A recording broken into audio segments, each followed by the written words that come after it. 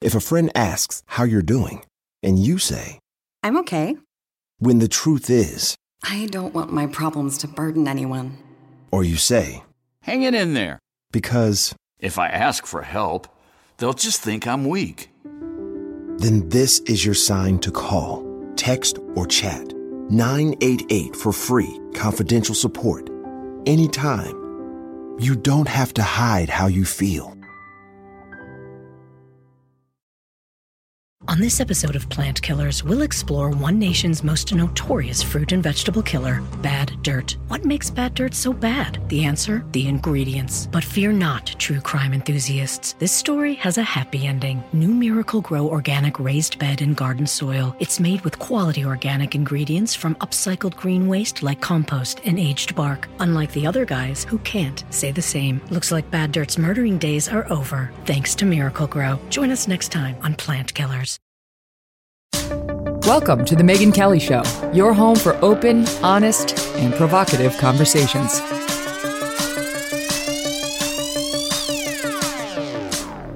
Hey everybody, it's Megyn Kelly and welcome to The Megyn Kelly Show. This is it. This is election week and we are now within hours of the first official at polling stations presidential votes being cast. Of course, millions of people have already mailed in their votes, done early mail voting and so on, early voting.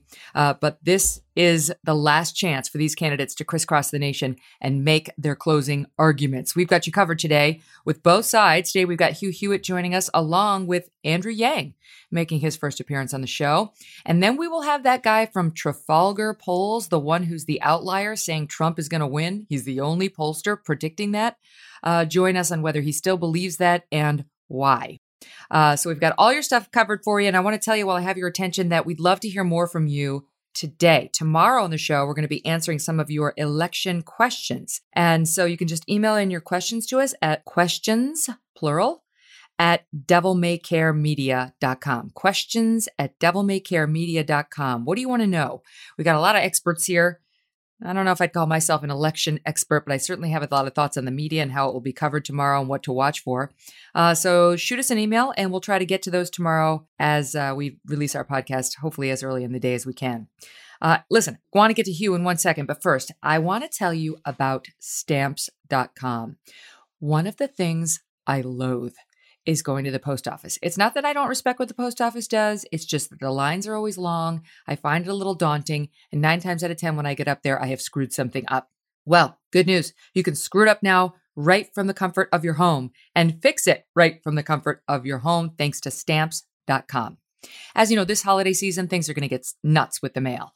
More people are going to be mailing stuff than ever before. And that means the post office is going to be busy. Who has time for that?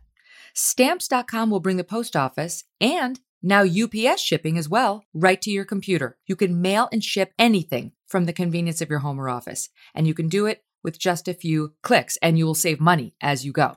Stamps.com will bring the services of the U.S. Postal Service and UPS right to your computer. It's a must-have for any business, whether you're a small office sending out invoices or an online seller fulfilling orders during this holiday season, or even a giant warehouse sending thousands of packages a day. Stamps.com can handle it all with ease. You use your computer, very simple, to print out official U.S. postage 24/7 for any letter, any package, any class of mail, anywhere you want to send. Once your mail's ready, you just schedule a pickup or you can drop it right off. It's that simple. And with Stamps.com, you'll get 5 cents off every first-class stamp and up to 40% off priority mail, up to 62% off UPS shipping rates. Pretty amazing. There's no risk. And with my promo code, MK, you get a special offer that includes a 4-week trial plus free postage and a digital scale.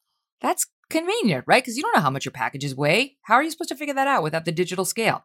No long-term commitments or contracts. Just go to Stamps.com, click on the microphone at the top of the homepage and type in MK. That's Stamps.com. Enter MK. Stamps.com. Never go to the post office again. And joining us now, Hugh Hewitt, the named proprietor of the nationally syndicated radio show. And it's a pleasure to have you on, Hugh. How are you? I'm good, Megyn. Good to be back. Congratulations on the launch of this. Wow, you've taken the internet by storm. Oh, thank you, Hugh. Thanks to guests like you and awesome listeners like we have tuning in. It's been exciting. Okay, so I'm excited. Do you feel excited right now? Yeah, I never get over it. Never gets old. I've been on radio or television on election night since 1990, sometimes both. This year, both. 4 years ago, both. And it never gets old. I've been disappointed. I'm a Republican. I've been disappointed some nights. I've been thrilled other nights, but it never gets old. I love election night. I know. And it just makes me love America because even though Trump has been rumbling about I won't leave if I lose, he will. He'll go gracefully Yes. at some point. And if Biden loses, he'll go gracefully and there will be a peaceful transition of power or continuation of it one way or the other. It's one of the things that makes America great. So, everyone has their hopes for how it's going to turn out, but I feel like the first and foremost thing is how beautiful America is and how amazing our system is and how we've been doing this so well. I mean, relative to other countries for a couple hundred years now. Okay, so one of the big things that broke over the weekend was news in Iowa. They call it the Iowa poll, I guess. It's the gold standard for statewide polling. It has been for decades, and they are now saying that Trump is up by 7 points as Joe Biden fades. And what the politicos are saying, Hugh, is that that's been the biggest fear of the Democrats all along, that there would be a Joe Biden fade in some of these states as we got closer and closer to the big vote, and that Iowa looks good for Trump now, but it may be, a bellwether for how other states could close over the next 2 days. Your thoughts? I agree with that. I was speaking this morning on my radio show, Megan, with National Security Advisor Ambassador O'Brien. He's on Air Force One with the president. And he went to Iowa, I think to Dubuque yesterday. And he's not on for political reasons. He's there because there's always a Security Council aide, either the ambassador or someone, a deputy, with the president in the event stuff like Armenia or Azerbaijan happens or hostages are rescued. And he just could not believe the crowd in Iowa. And I believe the reason that is buoying Trump supporters, although there's a lot of confirmation bias on both sides, everyone's grabbing onto their own best piece of news, is that they're extrapolating the rural vote and the agricultural vote in Iowa and the surge of Joni Ernst, the senator from Iowa, into other states with significant agricultural rural votes like Michigan, like Wisconsin. Indeed, even Ohio and Pennsylvania have pretty significant agricultural votes and rural votes. So if they can extrapolate what has happened in Iowa, which is very dominantly rural agriculture, to the other battleground states, it's a very good momentum play for President Trump. On the other hand, there are very good indications for Joe Biden out there as well. It's just confirmation bias stalks the land and everybody's looking, and the Trump people are really looking at Iowa. Yeah. So it is the Des Moines Register poll, and everybody looks at this thing. And what they're saying is the reason that this is tightened so much is because the gender gap has narrowed and independents have returned to Trump. Apparently, Biden had a 20-point lead with women before in September, and Trump had a 21% lead with men. And now Biden's lead with women has shrunk to 9% percentage points. So he's 50 to 41 over Trump. So Trump is closing the gap with women and he's closing the gap with independents. And that is the fear by Democrats in other states, because that's where Biden's made his inroads in those two groups. I agree with that. And I think my theory on this close on that demographic is Amy Coney Barrett. And you as a lawyer can speak to this better than I can, Megan, as a woman lawyer. I think that the president selected her and that she did such an overwhelmingly persuasive job. She went from being a minority candidate with about 35 to 40% support to being a majority candidate with in excess of 55% support. And I believe that reflected well on Joni Ernst, who was on the committee. I believe it reflected well on Susan Collins in Maine and on Martha McSally, though they were not in the committee and they both didn't vote for her. I just think Amy Coney Barrett helped the Republican Party brand significantly. And even with some of the people who are dug in completely negative Trump, they loved Amy Coney Barrett. It had to erode some of that anti-Trump feeling. I wonder, Hugh, I've been talking about this a lot with my friends about women and Trump. And here's what I've heard from some of my friends who I was actually in Long Island for the weekend and talked with a lot of women out there, some neighbors of my friend, who were saying secretly they're going to vote for Trump. They're shy Trump voters who don't want anybody to know. But they were talking about how it's they don't like Trump's manner. They don't like some of the things he says, but they really don't like what's happening in our schools.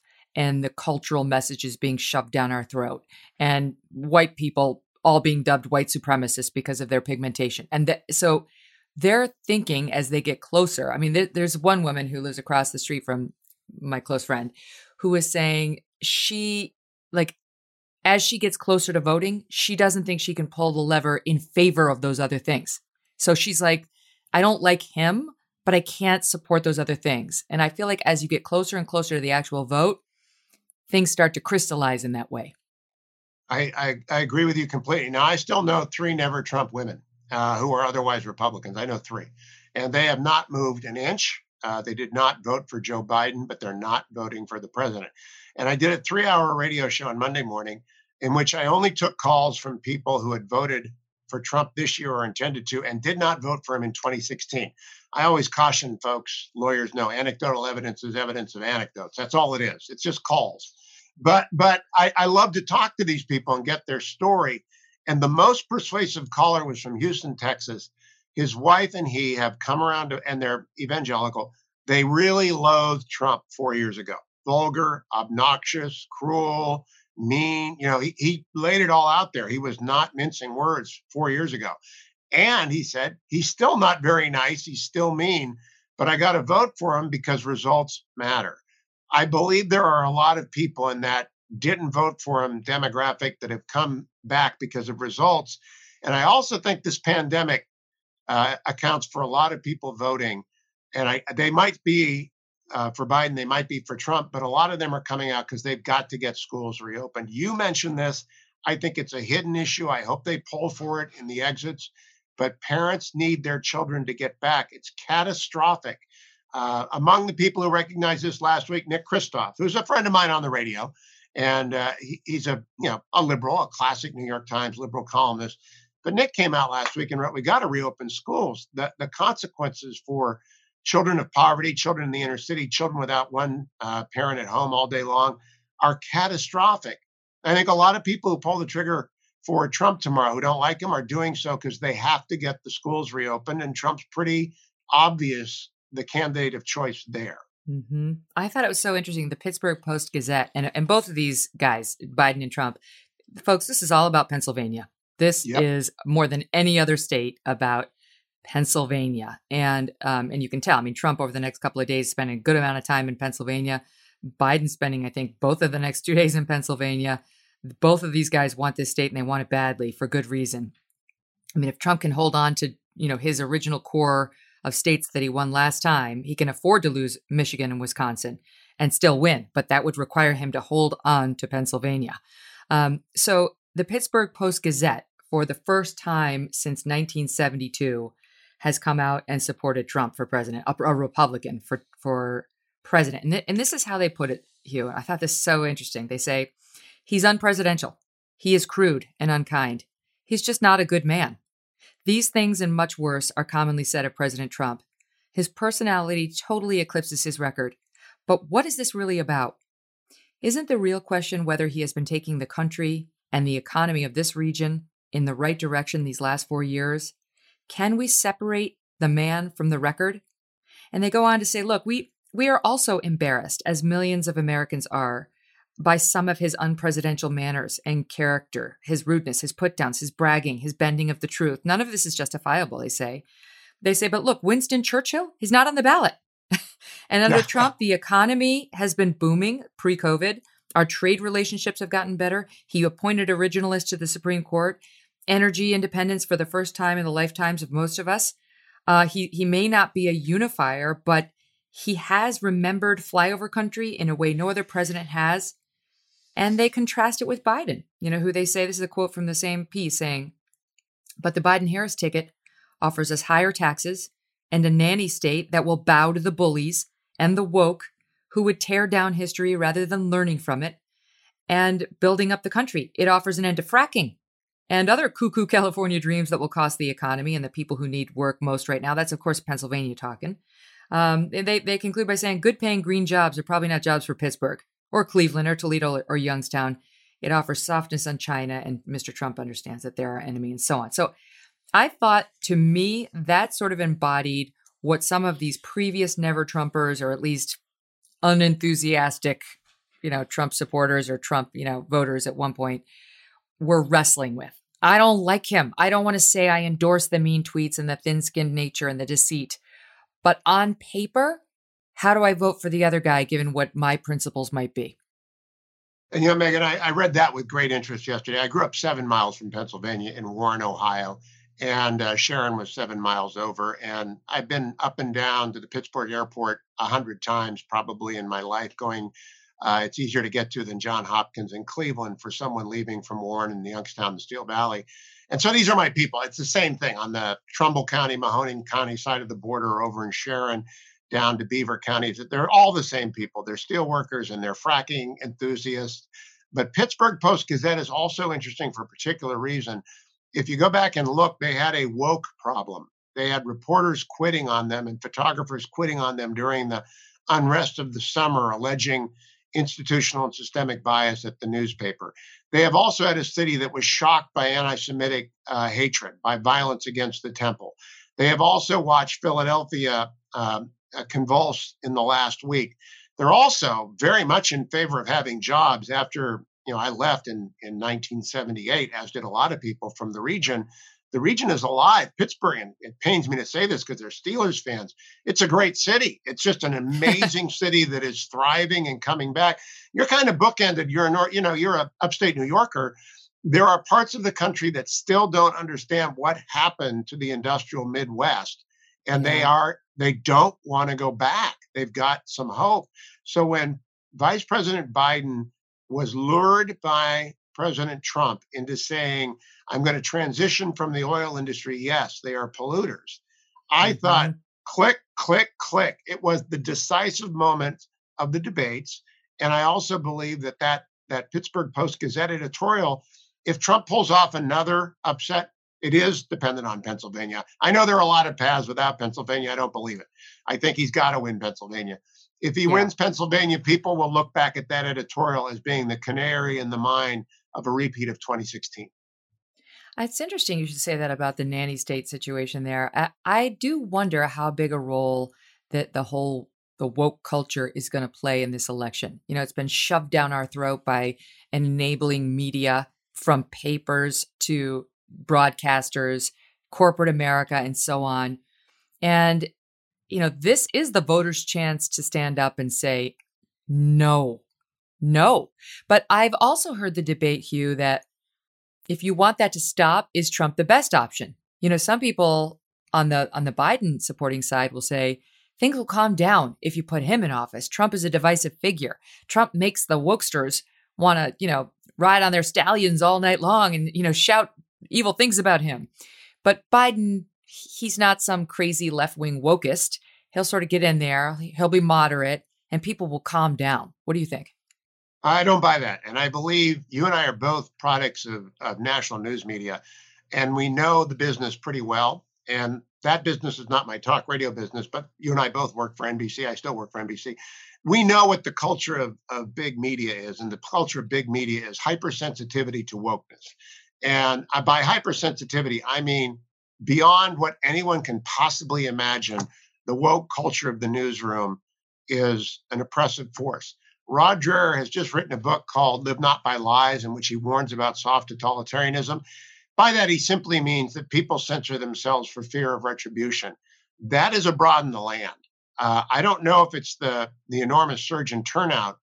There's a lot abroad in the land. There's also great inequity. There are lots of things. The fact that I have to say that is, in fact, a product of woke culture. People can go and take excerpts from the Megyn Kelly podcast, and Media Matters can say Hugh Hewitt ignored woke culture. And all I can do is then make sure that I've characterized things accurately and carefully. People are tired of living that way, Megan. Me and too. I think, honestly, I don't want to say in 25 words what I could say in 2. Screw you. I'm sick of it. I'm sick. I am sick of these woke scolds, including Media Matters, which is the most dishonest organization out there. I couldn't give 2 figs what they write about me. But the problem is most people do have to be scared. They have to be really scared about what tweets they like and what they say publicly. And I know we're going to get into this in a minute when the guy from Trafalgar joins us about the shy Trump voters. But my thing, Hugh, is like, I think there are a lot of people who have been letting it get pent up for a long time. And when they go into that polling station tomorrow, that's when they have their say. That's the moment the people in Pittsburgh get to say, no more. And they don't have to pretend. Now, in Youngstown and Warren, people never pretended. That's why they elected Jim Traficant, arguably the strangest member of Congress in the last 40 years. But they did it because they don't care about woke culture. They do not care about woke culture at all in the Steel Valley. I think there are a lot of places in America, universities. I mean, I've been on a faculty meeting at the Fowler School of Law at Chapman University for 25 years, and it's gradually grown more liberal, then it's gradually grown left. I don't think that's a secret. And I think every academic institution in the United States has gradually gone from liberal to left to way left. And there are a lot of workplaces, a lot of big tech places, Twitter, Jack Dorsey censoring the New York Post until he finally retreated like Burnsides at Fredericksburg, having blown his brand and completely lost the credibility of the idea of moderation. It is everywhere. And I don't know if it's the new 20 million voters. We won't know until Wednesday morning or Thursday. They might be African-American people who are turning out for the first time who believe with Kamala Harris and woke culture and the promise of socialism that they're going to get their due. They're going to get equity. Well, that's the other piece of it. Yeah, that's you just touched on the second piece of it, because it's not just about woke culture. It's also about who's going to be in control of my life and my decisions. The government or me? Well, I'm a freedom guy. And so I believe that people ought always to choose freedom and never to choose government. But I lived in California for 30 years till I moved back to the Beltway. California has chosen progressively over the 1990 to 2020 cycle to move left and to being cared for and having their decisions made for them. And it is an untenable situation unless they move to single payer and unless they raise taxes dramatically, they're broke. And so people make that choice. They want security over freedom. I don't want that choice. I don't think the middle of the country wants that choice. Well, even California, we talked last week about the ridiculous restrictions that Gavin Newsom has put into place for Thanksgiving, where every Thanksgiving celebration has to be held outside. Hello, Northern California is not a balmy place this time of year. It can only be 2 hours. Otherwise, Gavin Newsom will disapprove. Something bad could happen. But 2 hours and 5 minutes and you're in trouble. You can only have family members from 3 different family groups. In other words, so if my 3 kids were grown, my husband and I would count as one family group, and I'd have to choose 2 out of my 3 kids to come, because it's like if they had their own families at that point. You can let them use the indoor bathroom facilities, but only if it's been sanitized in between each visit to it as well. No singing and no shouting. Hello, has anyone ever been to anyone's Thanksgiving? Like shouting is part of that. Like it's absurd. And like the fact that there is a healthy portion of the population saying, if you object, you die. You hate grandma. We have to listen to Governor Gavin. Like Gavin knows all. I mean, Hugh, I can't believe it's gotten to this point. Well, I actually like Gavin, but I thought he made a strategic mistake. By that, I mean this.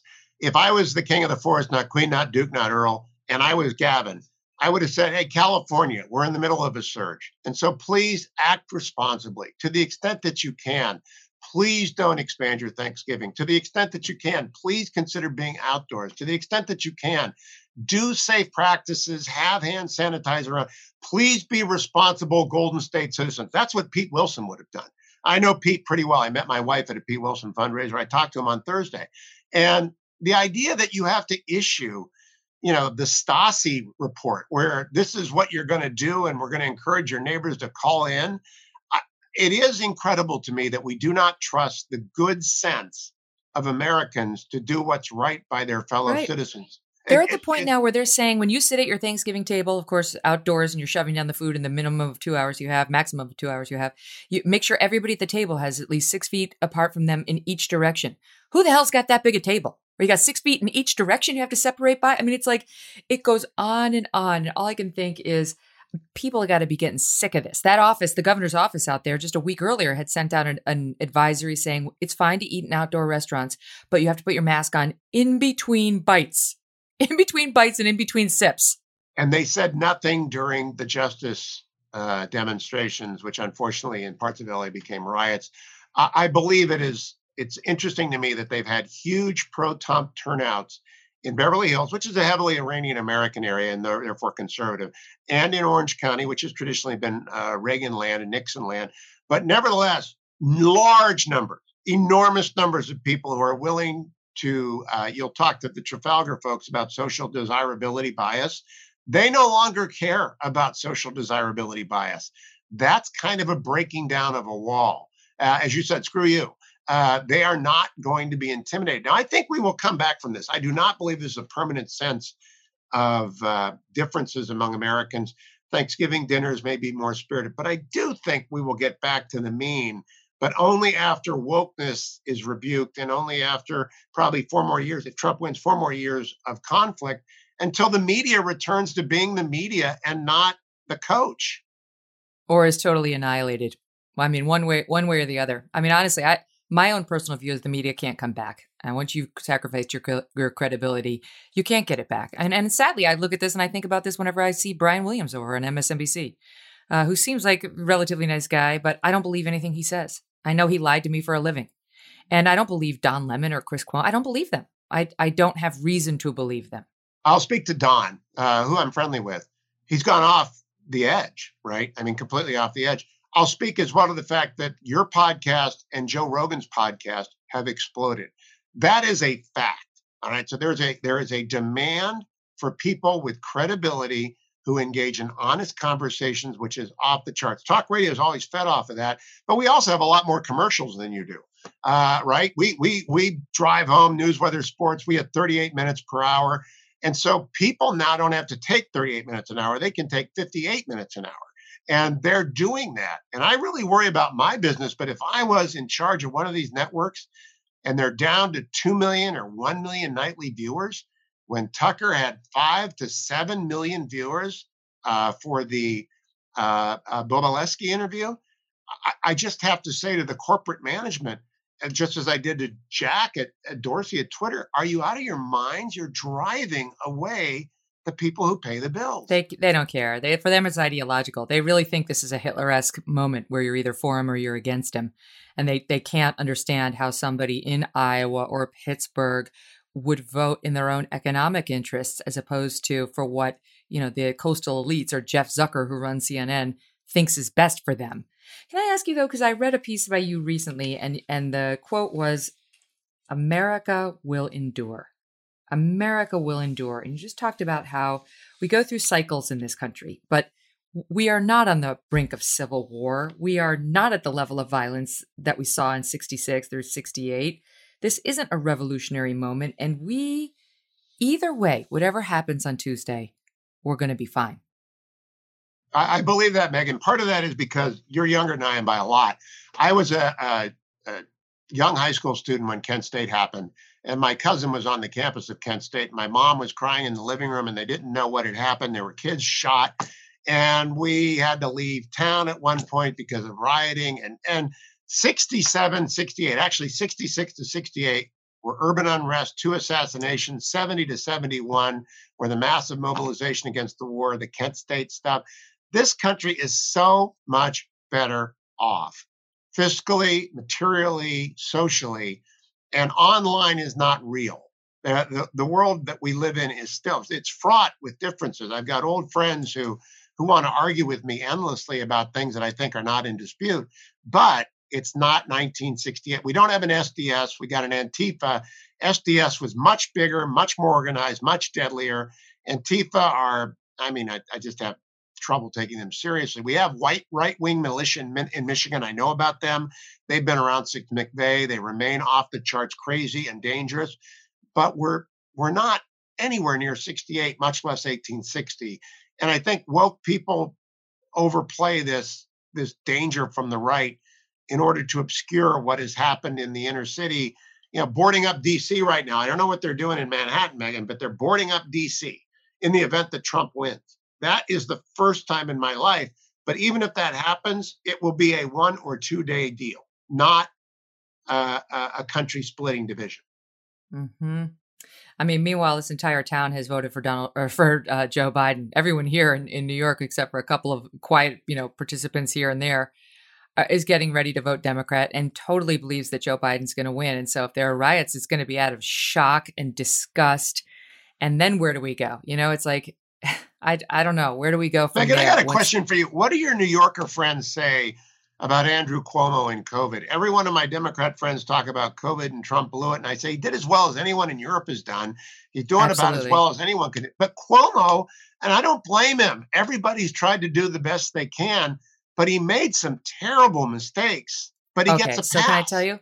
So my best friend is Janice Dean. She's one of my closest friends. And she's the one who's been raising the alarm of this guy. If it weren't for Janice Dean, I don't think most of the country would know about Andrew Cuomo signing the order that basically consigned 6,000 nursing patients to death.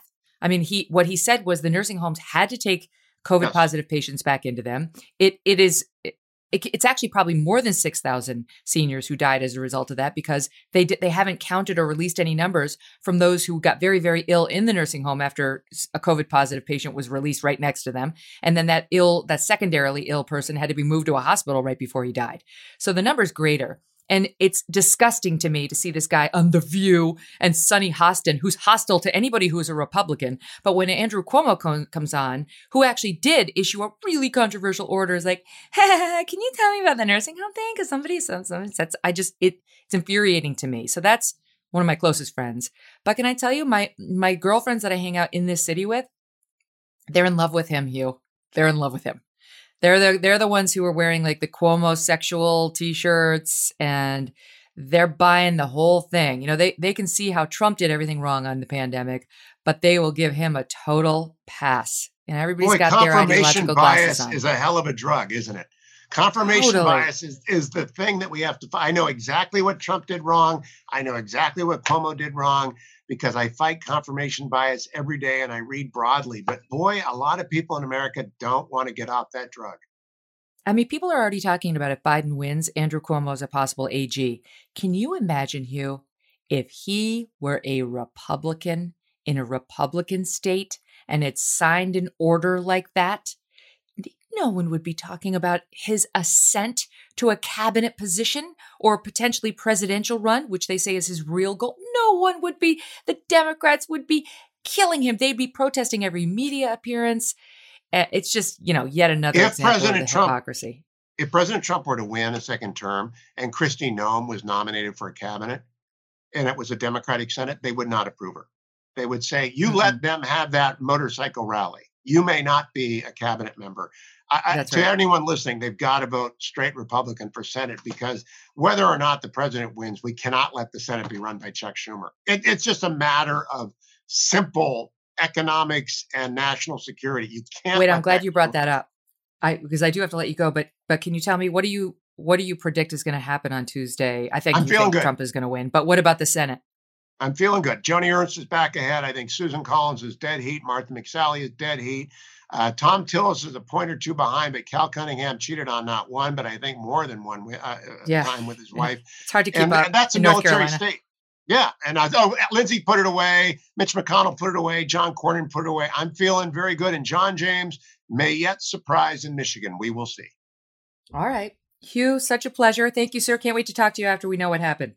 Thank you, Megan. All right, we'll see you soon. Coming up in 1 second, we're going to be joined by Andrew Yang. That's going to be fun, right? We'll get the other side, hear what his closing argument is for Biden. But before we get to him, let's talk about Scoremaster. So I shared a hot story a couple weeks ago, and it nearly crashed the Scoremaster website. The story is that the average American has 97 points, people, that they can quickly add to their credit score, but no idea how to get it. I mean, that's huge. 97 points is a big addition, which can save you a lot of dough. Scoremaster credit scientists discovered an algorithm that will super boost your credit score. Not just a few points, but 97 points fast. Imagine that. That is super important if you're refinancing your home or buying a car or applying for credit. Case in point, say you have okay credit and you want to buy a car. If you go to Scoremaster first and boost your credit score, just the average 61 points, that's the average, but you can go higher than that. You could save $9,000 on your car loan.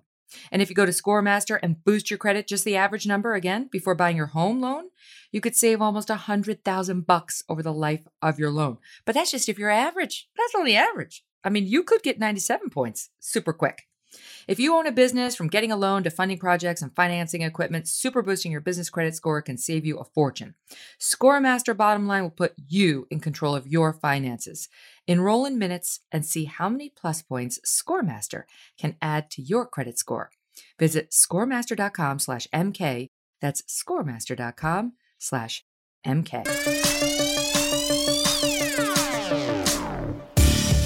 Andrew Yang, thank you so much for being here. Thanks for having me, Megan. Okay, so an entrepreneur, just for our audience, just in case they don't know, entrepreneur, author, nonprofit founder, born, this is the most important part, in Schenectady, New York. That is my neck of the woods. I grew up in Syracuse and then Albany. Where in Schenectady did you grow up in Schenectady? I was there until I was 4 years old. My dad worked for the GE plant up there near Niskayuna. But I spent a couple of summers there when I was 12 and 13 as well. So I've got a real soft spot and affinity for that neck of the woods. I was from, our town was Bethlehem in the Albany area. So that was my school, Bethlehem Central. And it was great. It's a great part of the country to grow up in. Good roots. That's why you make so much sense, Andrew. That's why when I listen to you, I'm like, yeah, okay, I get it. I'm with you. I feel like people from upstate New York have good heads on their shoulders. Seriously, right? It's like I think they're kind of like Midwesterners in a way, where they're pretty sensible. They don't get too upset over nonsense.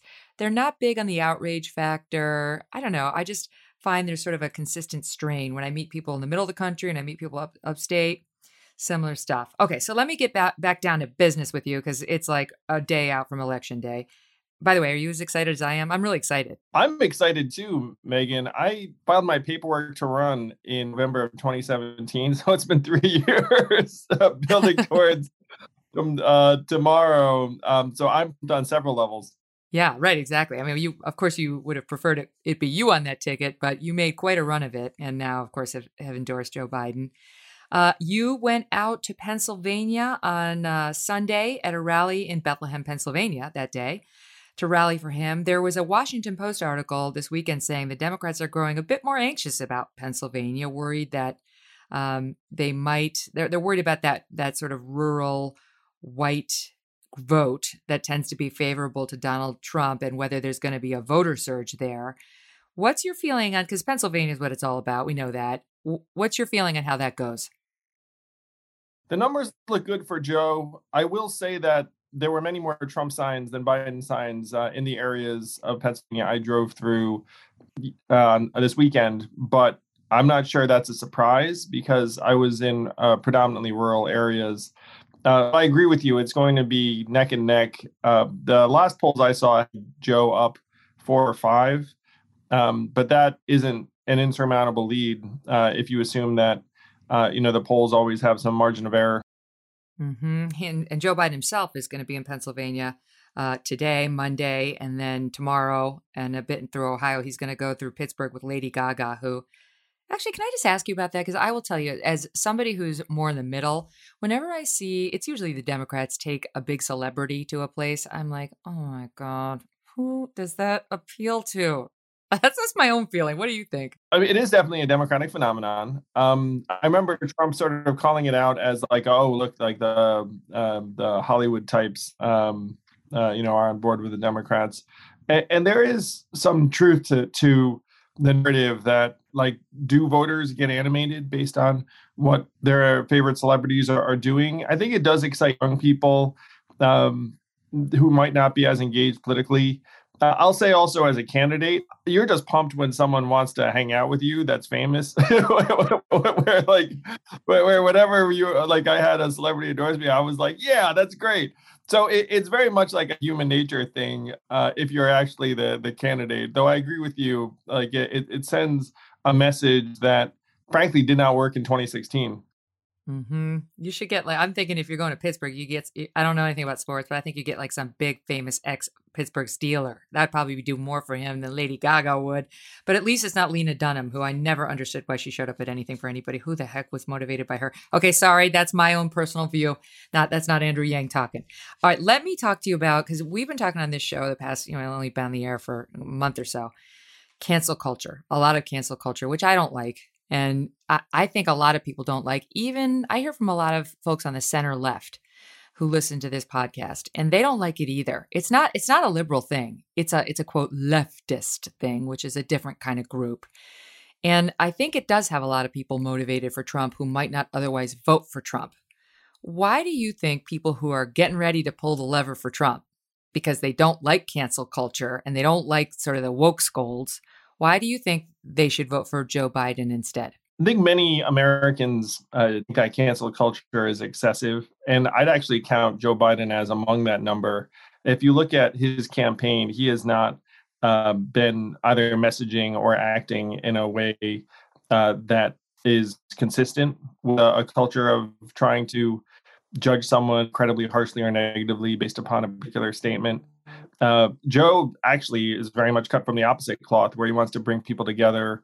He has a naturally empathetic manner. And so if you're anti-cancel culture, I still think that Joe Biden has your back. And I understand the antipathy towards that attitude because I think cancel culture is productive or positive.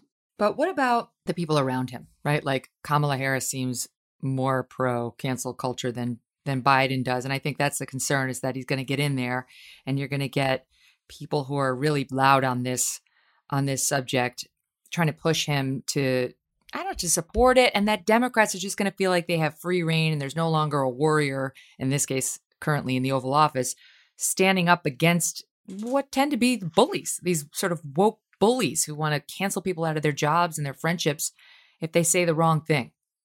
Quote unquote wrong. You know what's fun, Megan, is that I think Joe's been kind of swimming against that current the entire time, and he won. He defeated it. Like, there were other candidates in the field who had a different stance on this, and Joe was very consistent. He was a true leader. He said, look, this is what I think is right. I don't expect that to change when he's in office. I think he said on the debate stage with Donald Trump, it's like, look, you're running against me. You're running against Joe Biden. And I think that'll be true when he's in power as well. All right, let me throw something else at you because I want your Democratic take on this. One of the stories that we've been covering is what's been happening in schools, public schools across this country. We talked recently about California public schools, where not only will they not tell you, the school policy is not to tell you if your child announces to the school that he's trans or she's trans. They won't tell the parent. It's the policy not to. And then they'll also let the child leave school grounds during the day to get medication, like testosterone and transitioning hormones, without telling the parent. And at the same time, in the sex ed out in California public schools, they're getting extremely graphic with 10-year-olds, fifth graders. It's so graphic, I don't want to repeat it here because it's just too R-rated. And I think a lot of moms are against that, very much against all of that. They don't think their parents' rights end at the schoolhouse door. And they see that as a Democrat thing, that is a liberal agenda. And while they might consider themselves progressive, they might vote against that. So what do you say to those folks? I think that parents should have a lot of say in the activities and operations of their school district. My wife's she's the co-president of the PTA. I give you a sense of it. And so it's hard for me to imagine a circumstance where something was happening with my child in a school where I was not privy to it, or at a minimum, the majority of members of a community were somehow on board. The policies you're describing sound very, very aberrant or anomalous, at least to me. And so if your parents, the vast majority of parents would agree with you, Megan, I certainly would, where you think that parents should have like a high degree of visibility into what's going on with our kids. I'm sure that's the case in virtually every school district around the country. And I certainly wouldn't want to paint like a party. Let's call it my party with like the very, very to me aberrant example of policies in a number of places. Because I think that's actually what we have to fight against, is generalizing to a very, very large group based upon something that's happening in one pocket. I think that's one of the traps that we're falling into. Well, what about, the two items I mentioned are definitely happening in California and in New York too, where I live. I can speak to that. But these are two very, very liberal states.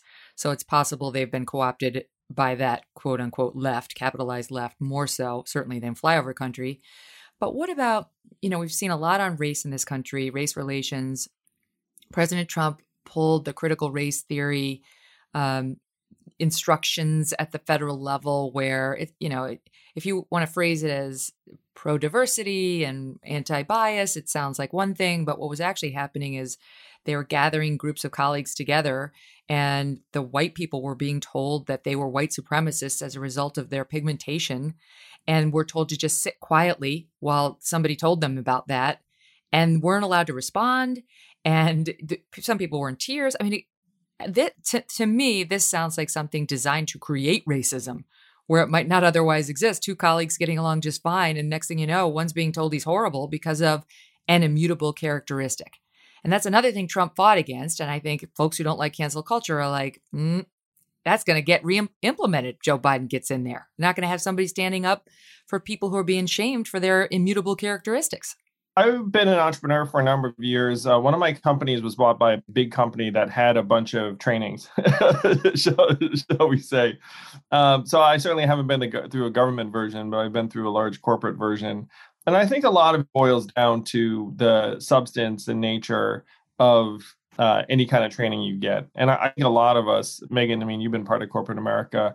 I think we've all sat through trainings where you're like, wow, this might have made sense for for someone in the HR suite, but I'm not sure if this is what we need.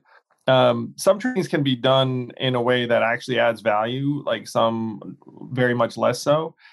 So I legitimately, you'd have to actually dig into what the substance was. If you say like, hey, is there some really unproductive training being run somewhere in the federal government? I say almost certainly yes, having been through a version of it, in corporate America. But that should be the mission. It's like, okay, do we think that this training has some kind of positive goal? And then how do you actually have it meet that goal? And you and I have been part of organizations where the execution has left a lot to be desired.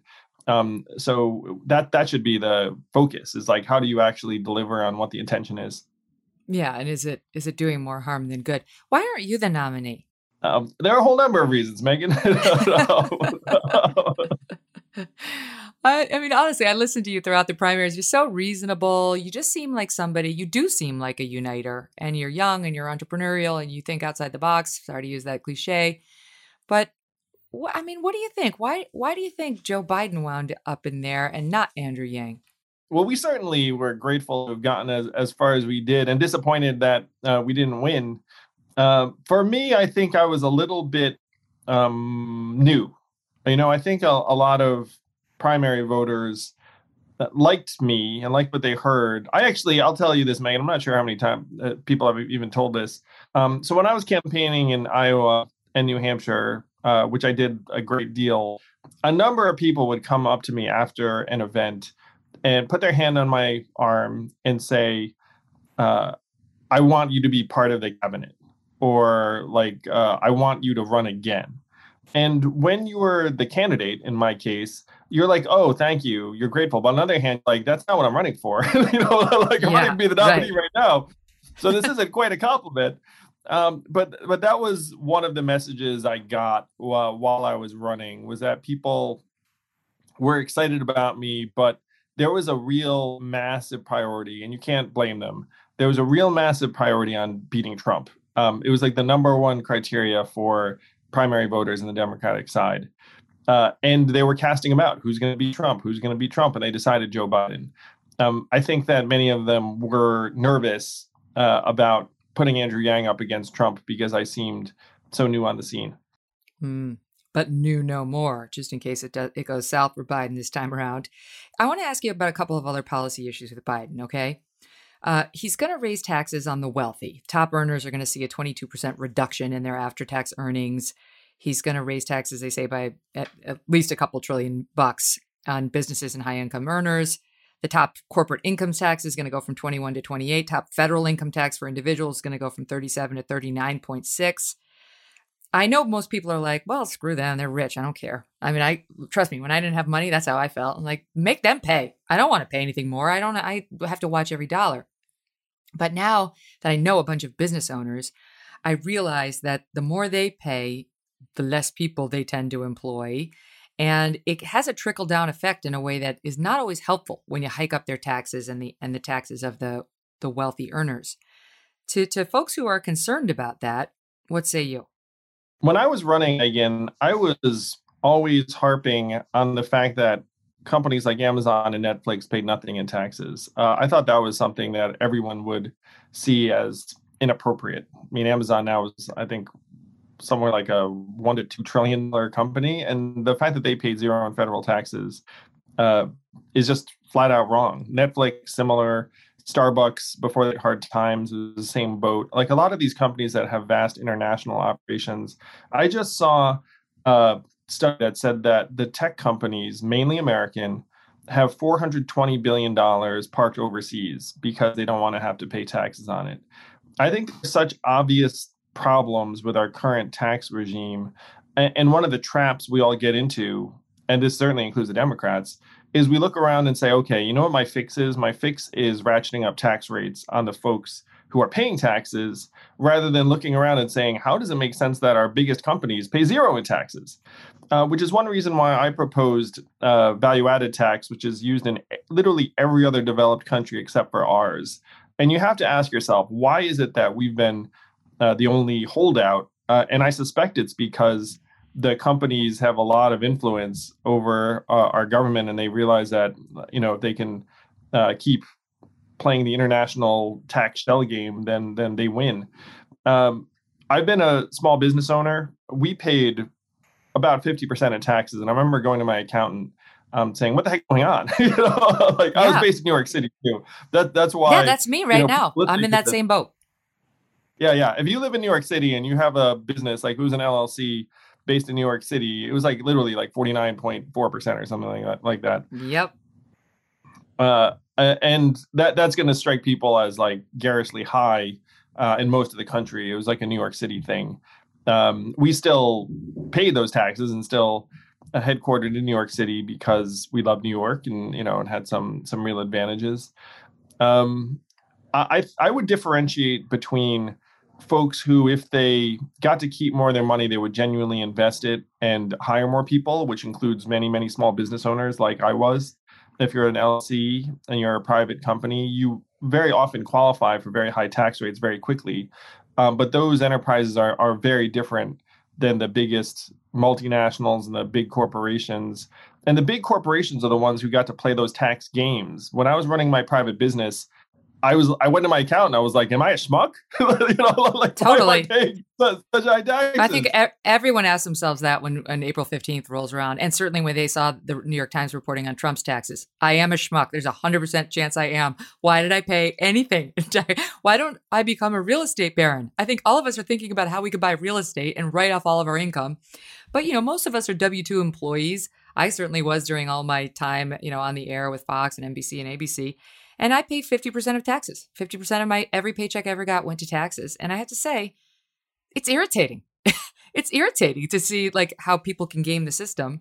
But I also say as an individual, to raise my taxes another whatever percent, that pisses me off too. It's like, how much is too much, right? 50% of my money? Like, I don't want Mayor de Blasio having my cash, or Andrew Cuomo or Joe Biden or Donald Trump. I don't trust them. I trust myself to manage my own money, but you know, it's gotten out of control. So when I see like taxes are going up again, it worries me. It also worries me because Trump lowered them and the economy started booming. There are a couple of principles I would push on here that I think most people can agree with. It's like if you and I are paying 50%, we look up and we see the real estate baron, the tech nationals paying literally zero, close to it, then it makes you rightfully indignant. You're like, look, if I'm going to be a schmuck, you should be a schmuck too, considering that you're making a whole lot more than I am. So that's number one. And number two is, I think we have a rightful concern around the efficiency of resources that are heading into government. It's one reason why I championed universal basic income, because people could then see it's like, well, look, this money is literally going into my own hands and the hands of the people around me, going right back into the economy, supporting grocery stores and garages and local leagues and the rest of it. Because right now there's a legitimate concern that when we pay more in taxes, the money disappears into the bowels of government, and we're not sure what is going on. So one of the things I championed when I was running, number one, I would rebrand tax day into revenue day, because like if you were a business that generated hundreds of billions of dollars on a single day, you would be celebrating. You'd be thanking your customers. You'd be doing all these things to say, you'd be doing things to make it easy. You would auto fill out the taxes. For the vast majority of Americans, it's actually very predictable how much we're going to owe based upon past filings and publicly available earnings and the rest of it. And then I would let you choose where to send the last 1% of your taxes. You choose military, forestry, like whatever you want. And then you'd have a thank you message from that department being like, well, thank you for funding us. And here's the work we do. And we really appreciate it. And pictures of some government employee, not pictures, videos, So there's like a real need to try and recast what's going on with our tax system, because right now we all just find it to be onerous and we feel like someone else is pulling a fast one and we're not. And it's miserable. Well, I'll tell you what, I'm done employing people in small. I'm going to buy some sort of a hotel. I'm going to do whatever. That is the way forward, Andrew. Business, folks, Megan. I'm sure you have a great team around you, the same way I do, where they take care of us. I'm only joking, but I think the whole tax thing is so irritating for every American. It's like, I don't know what the solution is, but I do generally believe in lower taxes. And I don't know that we're going to get them. We'll see. Okay, listen, I have to ask you, because I hear you talking about your policies and what Andrew Yang would have done. And I do think like, okay, yes, I like a lot of this. You're not on the ballot. So if Biden wins, I know that you've been approached about a possible cabinet position, or at least there's been some discussions. So which might that be? And is there any chance, because I've heard your name also thrown around as a possible candidate for the mayor of New York City? So can you answer those two questions? Well, they are related, Megan. And I've been focused on trying to help Joe and Kamala win. I think we will win. And then if there's an opportunity for me to address some of the problems I ran on as part of the Biden administration, I would love that opportunity. And what that might look like specifically, I think that our government has been years and years behind the curve on technology issues, and it's gone from inconvenient to disastrous over time, where you have Facebook now selling and reselling data for tens of billions of dollars a year, and we're not seeing a dime and no one really knows what's going on. It's bad for our democracy. It's bad for our mental health. If you have teenage girls in particular, like you're seeing spikes in anxiety and depression and antisociability. It's like we've essentially run a real-time experiment on our kids, and because our government has been out to lunch. So I've proposed some kind of technology secretary facing role to try to heal or bring under control some of these tech companies that have run amok. And the problem is that the current legal frameworks we use aren't working. Where you have antitrust, antitrust doesn't solve anything I just described, really. Where Facebook, even if they were to divest themselves of Instagram and the rest of it, like you'd still have some of the same problems just split up among different operators. So we have to take a different approach towards some of these tech companies, and I'd like to help. So those are the things I've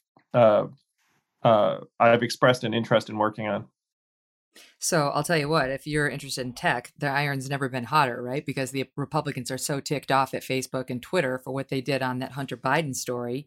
And I'm sure you're not loving that story because you're supporting Biden, but what did you think of that? Because I tell you, as somebody who, I don't have a dog in this hunt, but I found that incredible that they just shut down the story, wouldn't allow the New York Post back on Twitter, wouldn't let them circulate it, shut down everybody from forwarding on the link, like Big Brother. Like they really were editor-in-chief of the country. And it was shocking to me. I think I think it's going to have a lot of fallout over the years to come. I saw something very similar, like in real time, like this week on Google search results for something called Prop 24, which is a voter ballot initiative in California that would create new data and privacy rights for Californians. It's a very big deal. Tech companies don't like it. And if you were to run a Google search on it in California, it showed you negative results. So then you scratch your chin and like, wow, like that could be a very, very big deal. What you're seeing is that Twitter, Facebook, Google have essentially become our public information commons. And they're making all sorts of content moderation decisions. Most of them you never hear about, Megan. And a lot of them have to do with trying to stamp out incitements to violence, threats, like things that none of us really want our kids just exposed to when they go on these platforms. They're doing that all the time. And then now the decisions are bleeding into a realm where someone could get very, very angry and upset because it seems one-sided or political. And so my proposition is that it doesn't make sense to have these private companies making these kinds of decisions on everyone's behalf. That at some point it behooves us to have a more systematic regulatory approach to say, look, you guys are now the de facto public commons. We got here through this process where a lot of us didn't see it coming, or like Congress was asleep at the switch, but we're here now. So here's what we need to do. And the tech companies actually, I'm going to argue, need some help on this, because if you're a private company having to make thousands of line drawing content moderation decisions, you're going to screw up, clearly. And so they should look up. It's dangerous to put that kind of control in government's hands too. Like, I don't necessarily love that Mark Zuckerberg's controlling what I can and cannot see, but I don't, with all due respect, want you to control it either. Well, I'm not saying like any one entity. What I propose is that you get together NGOs, nonprofits, media, tech companies, and government, and you build a process that everyone has like a degree of transparency into, that everyone can agree on, everyone can see how the decisions get made. But I think letting the tech companies decide unilaterally is not the right approach. And if you say, look, I don't want some government bureaucrat making every decision, like, don't disagree. But someone has to make a decision. And it should be a greater collective that's representative of different interests than simply someone in Facebook HQ or, let's say, an individual sitting in an office building in DC. Okay, now if things don't go Joe Biden's way on Tuesday, what are you thinking about Gracie Mansion on the Upper East Side of New York City? Does it look good to you? Is that a place you could picture yourself? Is there any chance you actually do run for mayor here? What I would suggest, Megan, is that I want to solve the biggest problems that I can find, and run for office another time would actually be, I think, a lot easier than the first time. So you're likely to see Andrew Yang's name on a ballot somewhere at some point in the future. But right now I am focused on helping Joe and Kamala win. I don't want to think about what's going to happen if for some reason I'm wrong on that score. Well, we are a hot mess in New York City, and you seem great, but anything would be a step up. Anything that could be your whole platform, not de Blasio. He's done as of next year, but we are all sick of him. I guess virtually anyone's going to benefit from being able to say I'm not de Blasio. Totally. Thank you for getting it. Okay, I know I have to let you go, but I want to ask you your predictions for Election Day and in terms of Electoral College numbers, and also the Senate. Wow, Electoral College. I haven't done the scoreboard thing, Megan. I would say I think it's going to be a significant victory for Joe. I don't think it's going to be a nail biter down to the wire in terms of electoral votes. I think he wins a significant number of the swing states, including at least one or two states that Trump won. So I feel good about it not being a nail biter. The Senate's going to be close, but I think the Democrats take a slight majority. I think that Susan Collins in Maine is very vulnerable. I think John Hickenlooper beats Cory Gardner. And then there are a bunch of very competitive races that look like they're tilting Republican anew. But I think the Democrats take a slight majority. Do you think if Joe Biden wins, he's going to pack the Supreme Court? It was expressed disinterest in that approach. I personally, Megan, you might disagree with me on this. I am for modernization of the Supreme Court. I think lifetime appointments make no sense.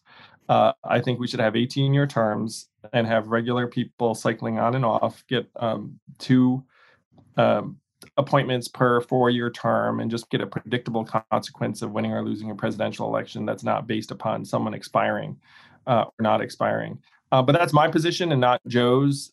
Joe doesn't seem very interested in packing the court, though, we'll have to see if he winds up in that seat. All right, last question, then I'll let you go. I know there are a lot of people out there scared of President Trump and the thoughts of him being reelected. I mean, I've heard them. I've heard the Democrats who are really afraid of him and his agenda.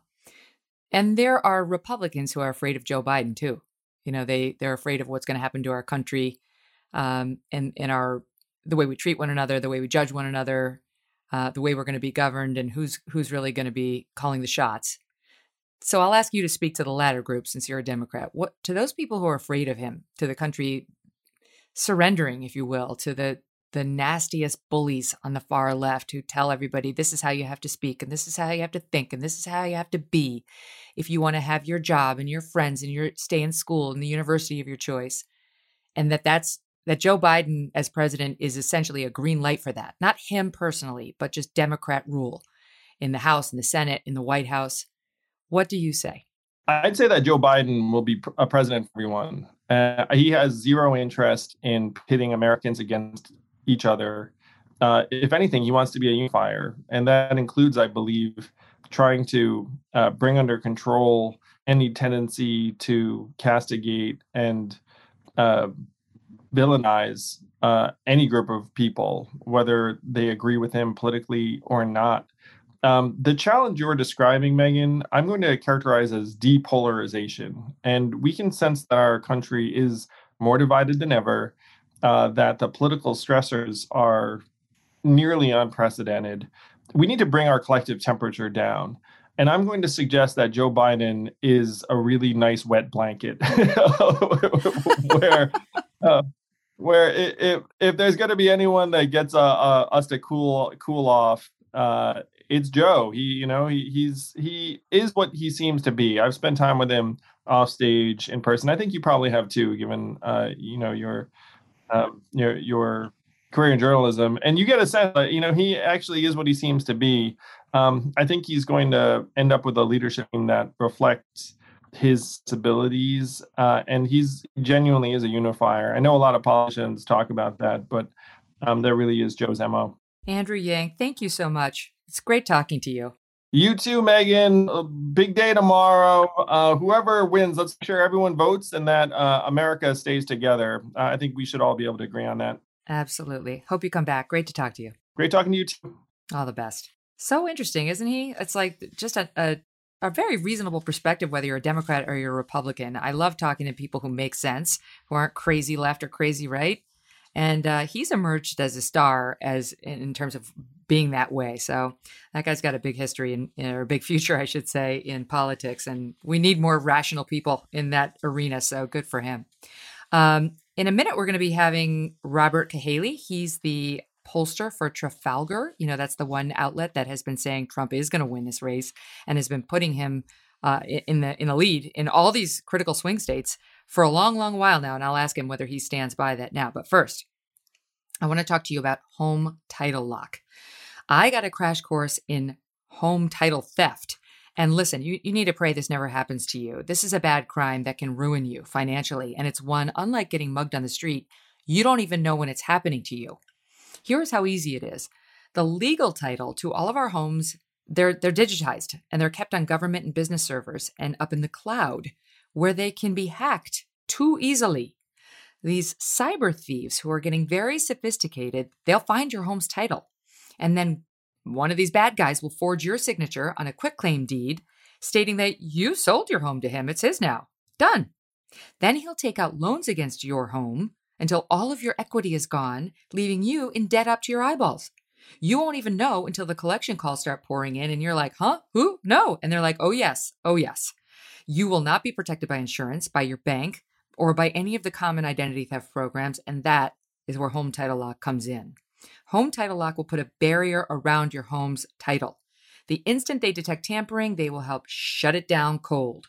So go to HomeTitleLock.com, register your address to see if you're already a victim. No. And then use code RADIO for 30 free days of protection. That's code RADIO at HomeTitleLock.com.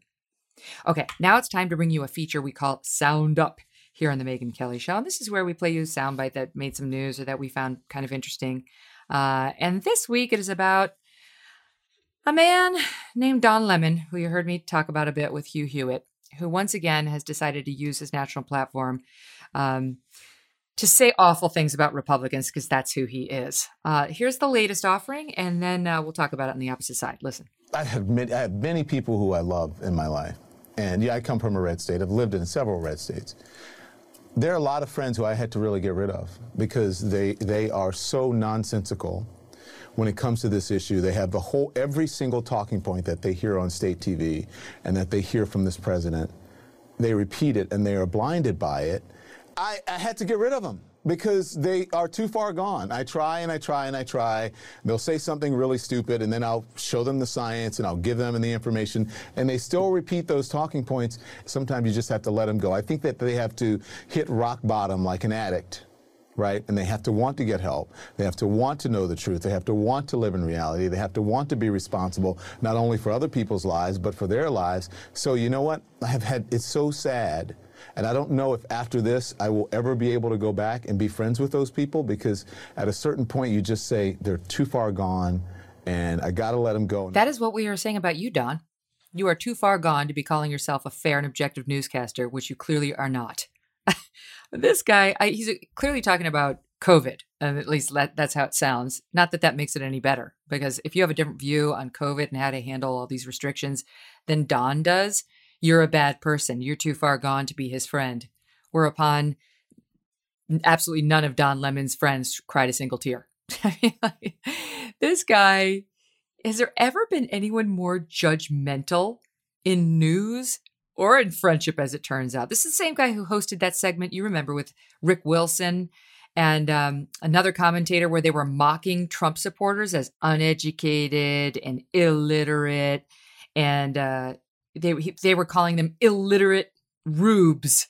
And Don Lemon yucked it up. He thought that was so funny, how dumb anyone who could support President Trump was. On that one, he later tried to come out and say, I didn't understand what the joke was. I was confused. Was he confused when he came out and said Donald Trump supporters must have cognitive dissonance to support such a bad person? That's a quote. That his supporters, quote, like shiny objects. They like the racism. They like the misogyny. This is the man CNN would like to put up to you as somebody who's just providing you the straight news. You, if you support Donald Trump, let's say you're super pro-life. That's your single voting issue. No, sir. You're actually a racist and a misogynist, courtesy of Don. He'll walk you through it, but not over a cup of coffee because he can't stand you. If you're somebody who's sick and tired of the school restrictions and you might doubt the information you're getting from Dr. Fauci and you might want to give Dr. Scott Atlas a listen, no, you're bad. You have to be cut out of Don's life.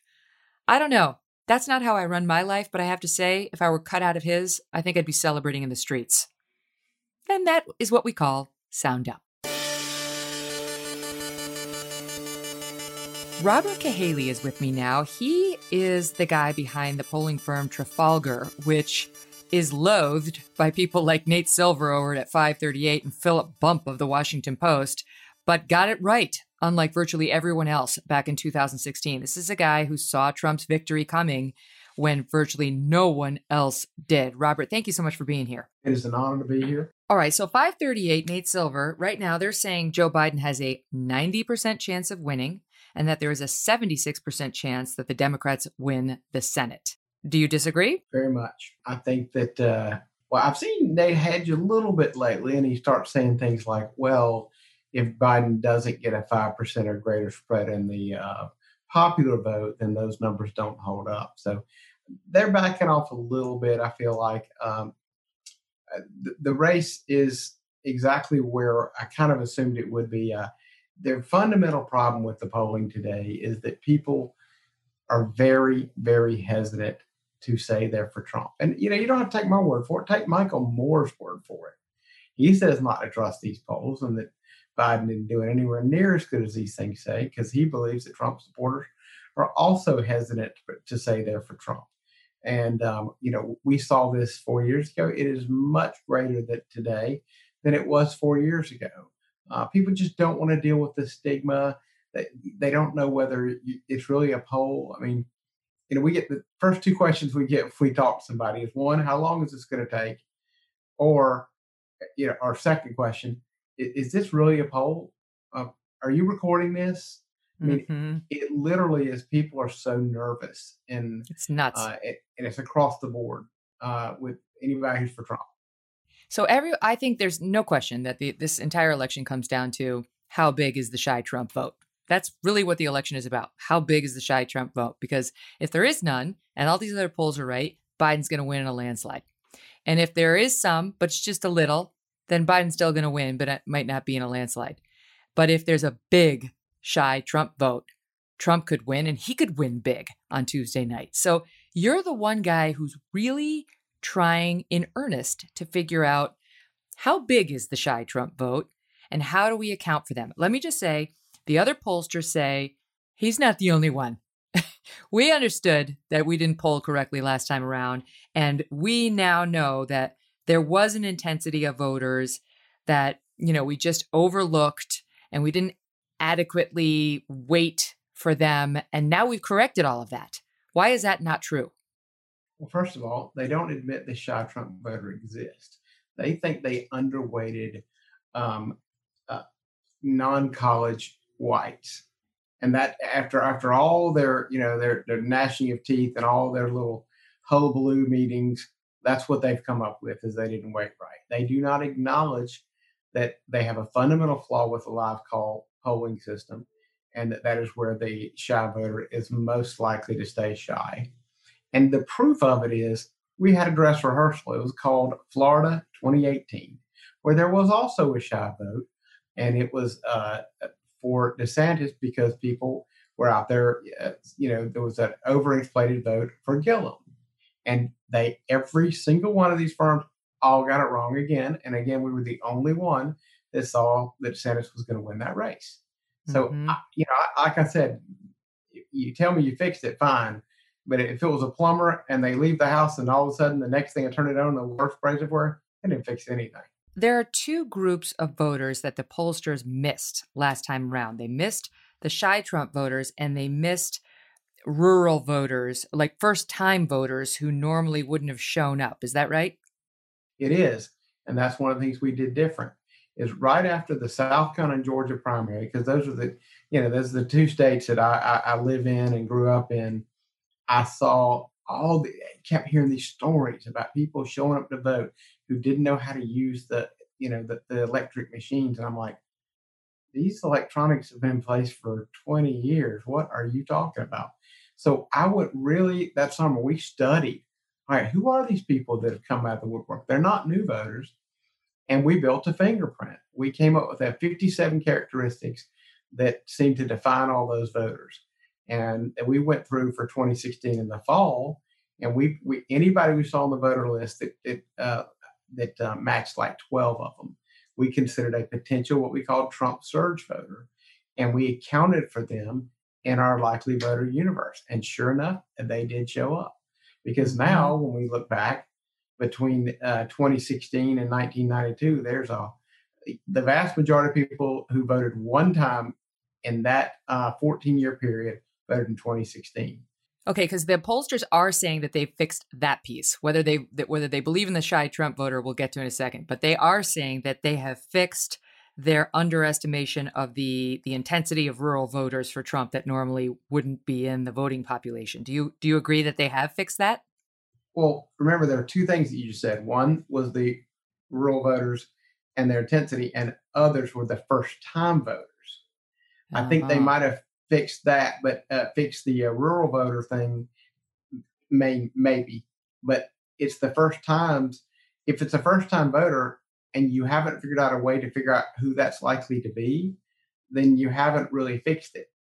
Now, we figured it out last time because we knew who they were going to be, and they were very much exactly who we thought they would be, and they represented roughly the area we thought they would represent.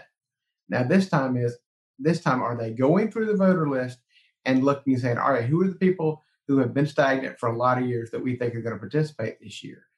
And I don't believe they've done that, because I've been literally working those kind of surveys for this entire time on these low propensity voters, and can give you numbers across the country and what those are. And I do not buy that for 1 second. Okay, so that's one group. And then there's the shy Trump vote.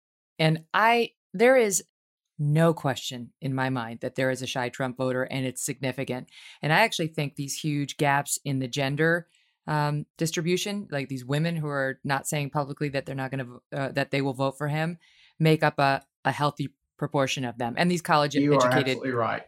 Right? Because I know women here in New York City. Last week, I was sitting around at a dinner with a bunch of women, all of whom, you look at their Facebook pages, Biden, Biden, Biden, Biden, Biden. And then there's my one friend who's just not saying much. She's just not really saying much. And then later, of course, we talk and she feels very differently. And it happens to me all the time, where, because people will confide in me because they know I was at Fox News for 13 years. They know I had to dust up with Trump, but they know I'm very fair. And they'll tell me privately, I'm voting for him. And I will never admit it. I have another friend who's a fairly well-known actress. And she's like, oh, hell no, I'm not telling anybody I'm voting for him. I'll get kicked out of Hollywood. But she's voting for Trump. So it's gotten to the point now, I've heard you point this out before, where it's more dangerous, if you will, sadly, than ever to say you're voting for him. It's gotten only worse since 2016. So you think this population has only grown? I think it has absolutely grown, and it's really fascinating. Up until 10 days ago, if I had to give you the top 3 demographics for shy Trump voters, it was first, suburban women of higher income, suburban white women of higher income. Second was Black men under 50. And the third was suburban men with higher income. Now, something happened in the last 10 days, and all of a sudden, the shy Trump vote among the African-American community dissolved.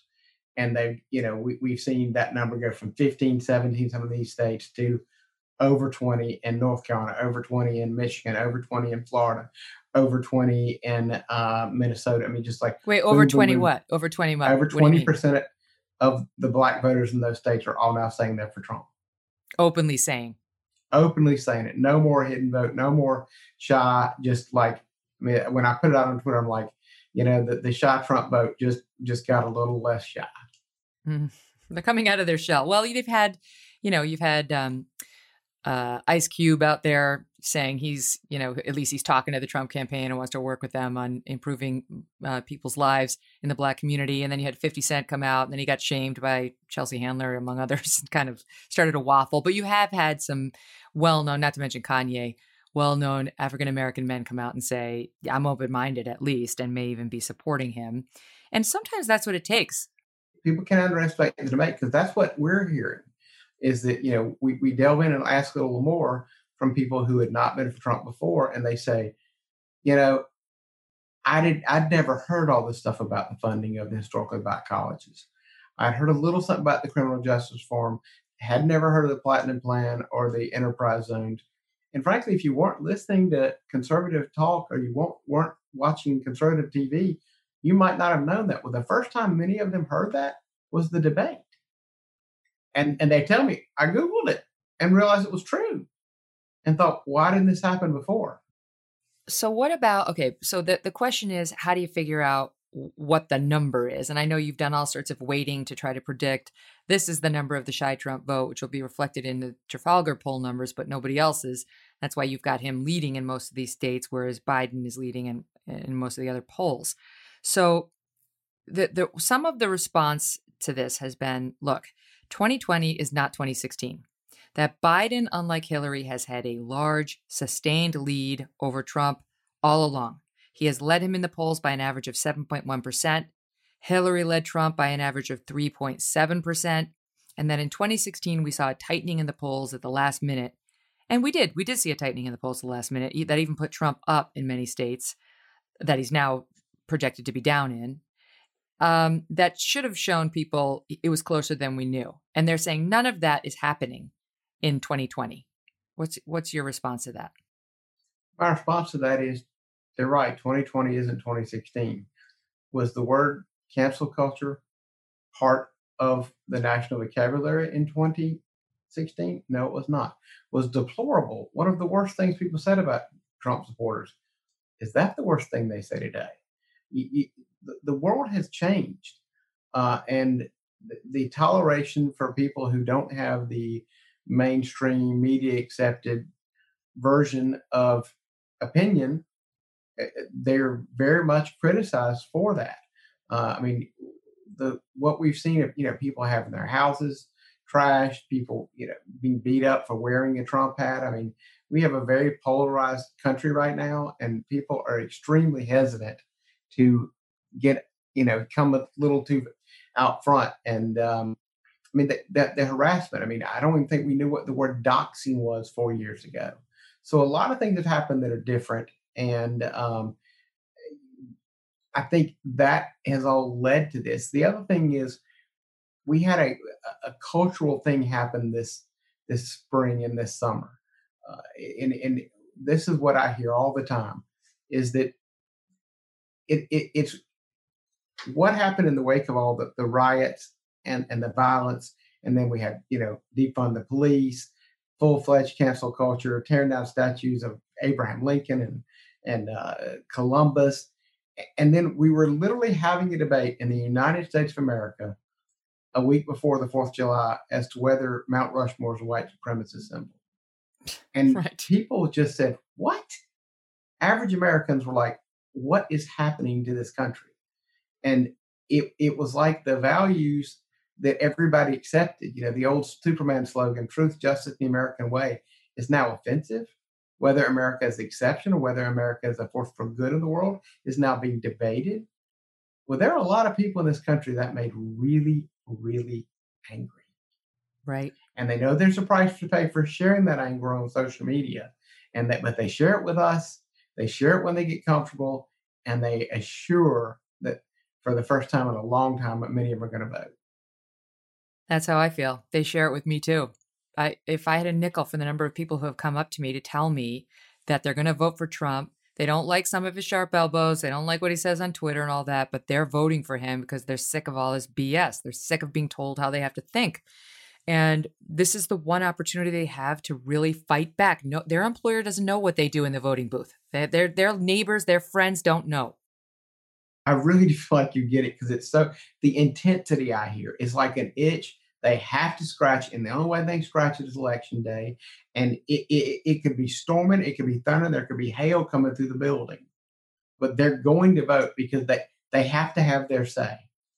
And they're just so mad. They've been so mad for so long, and they tell me all the time, I'm inundated with this.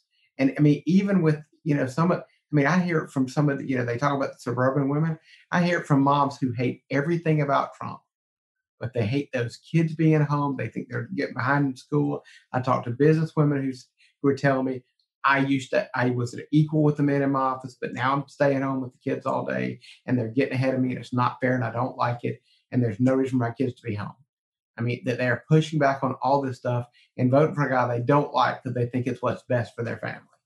Well, and it's like you see, you're told by everybody that you're a racist or you're a bigot, you're a transphobe if you vote for Trump. And I think some of the moms I've talked to are saying, I'm more worried about my kid being called a racist or a bigot or a transphobe for one false step in his or her class. Like this whole thing is going to get passed down unless it's stopped, unless we have somebody standing up to these bullies.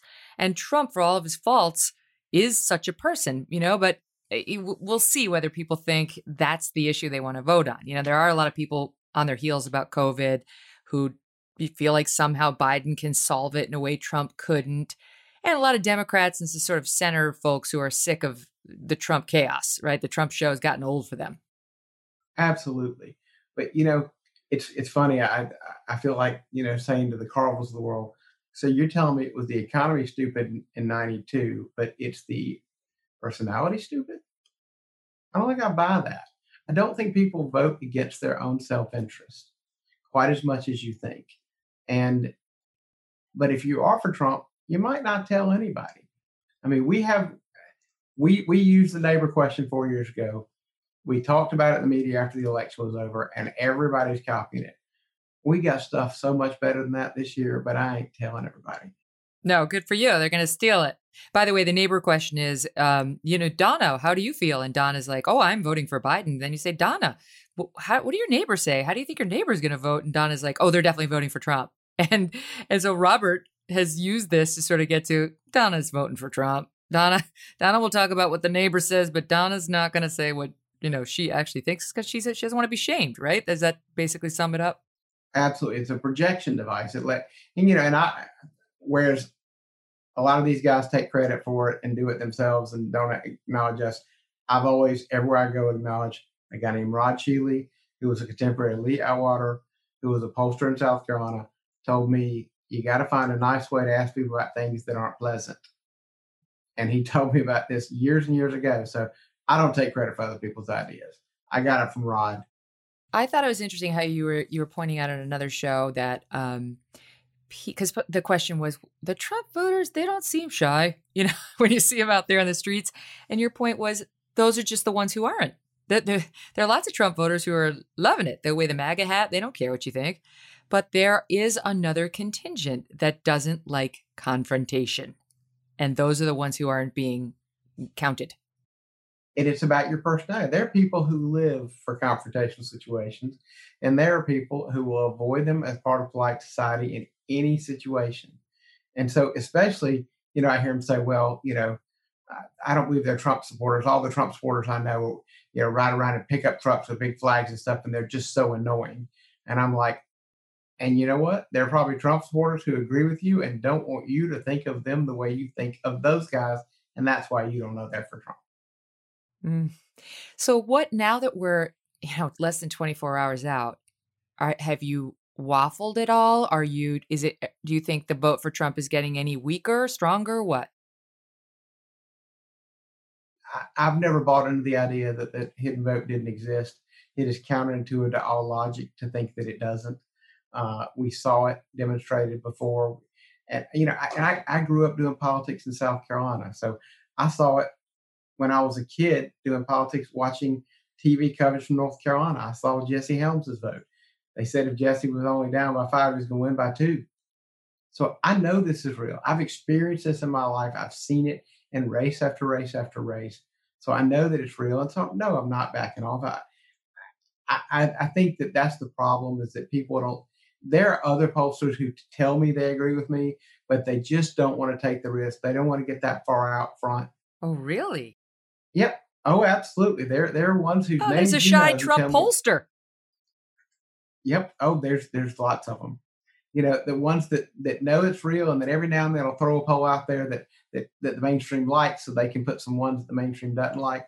Well, there's a few like that, and they're doing what they can. And I understand they're trying to protect their careers and all that stuff. But I'm like, hey, you know what? I know there's safety in numbers, but it is so much better if you just say what you believe. And if you're wrong, you're wrong. You just admit it. When we've made mistakes, I've admitted them. I've admitted why. The only thing I can promise you is, if I am wrong, I will spend a lot of time figuring out why. Well, I like your no fear approach. That's our approach here on this show as well. It's like, this is what I think, and right or wrong, I'm going to stand by it.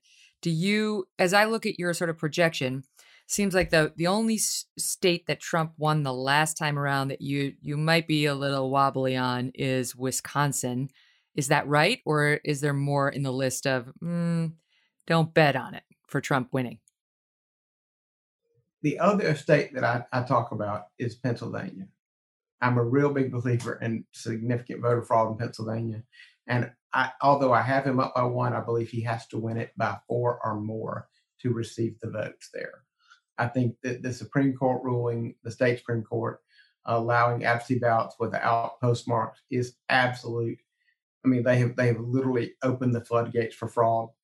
And Philadelphia, in particular, in the state of Pennsylvania, is famous for fraud, like famous Chicago, famous for fraud. And I think that is institutional fraud the moment you open that door. So I believe Trump is probably going to get the most votes in Pennsylvania. I am not sure he will be given the election win in Pennsylvania unless he wins by 4% or more. So final prediction on Electoral College. What do you think? Trump's at least mid to upper 270s.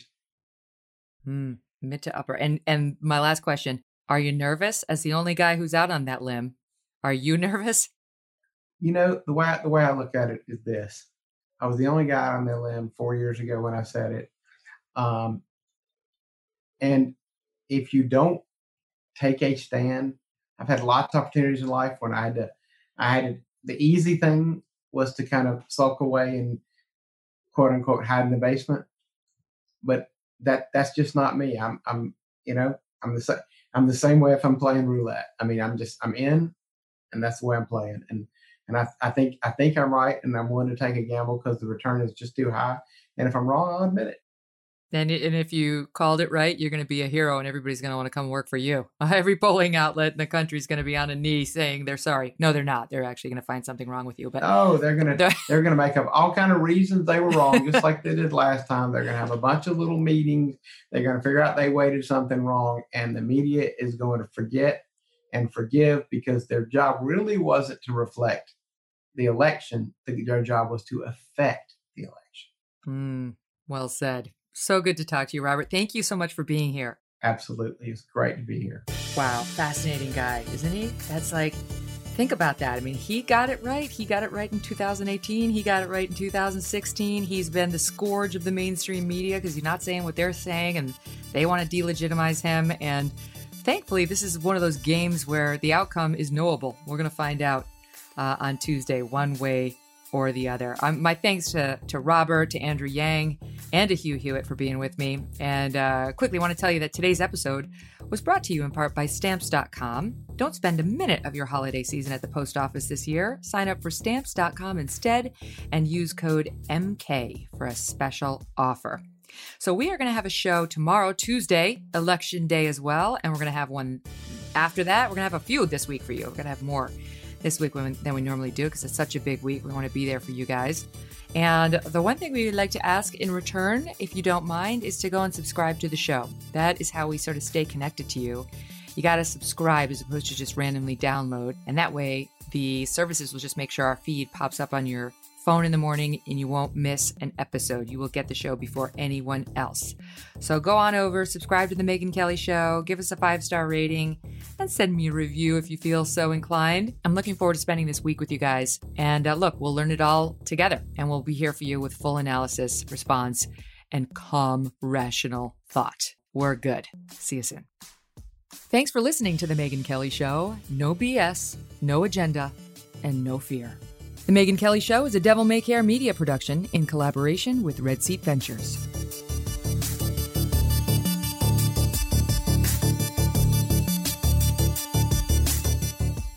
At KPMG, our people make the difference. It's not just something we say, it's what we do.